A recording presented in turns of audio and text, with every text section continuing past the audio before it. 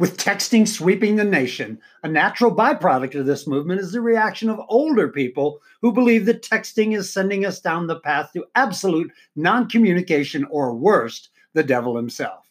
The same reaction, by the way, that my great grandpa Blackmer had to the telephone. So is it? Of course not. But is it?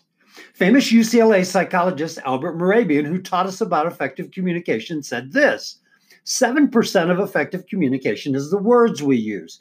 38% is tone, which leaves 55% for body language. So think, how effective is the phone, an email, a text? How effective are we in person? And more than that, Mehrabian suggests that the key to this is the congruence of your words, tone, and body language put together to deliver the most effective message. And of course, there's always the poop emoji. I'm Rich Sands. That's your daily ritual.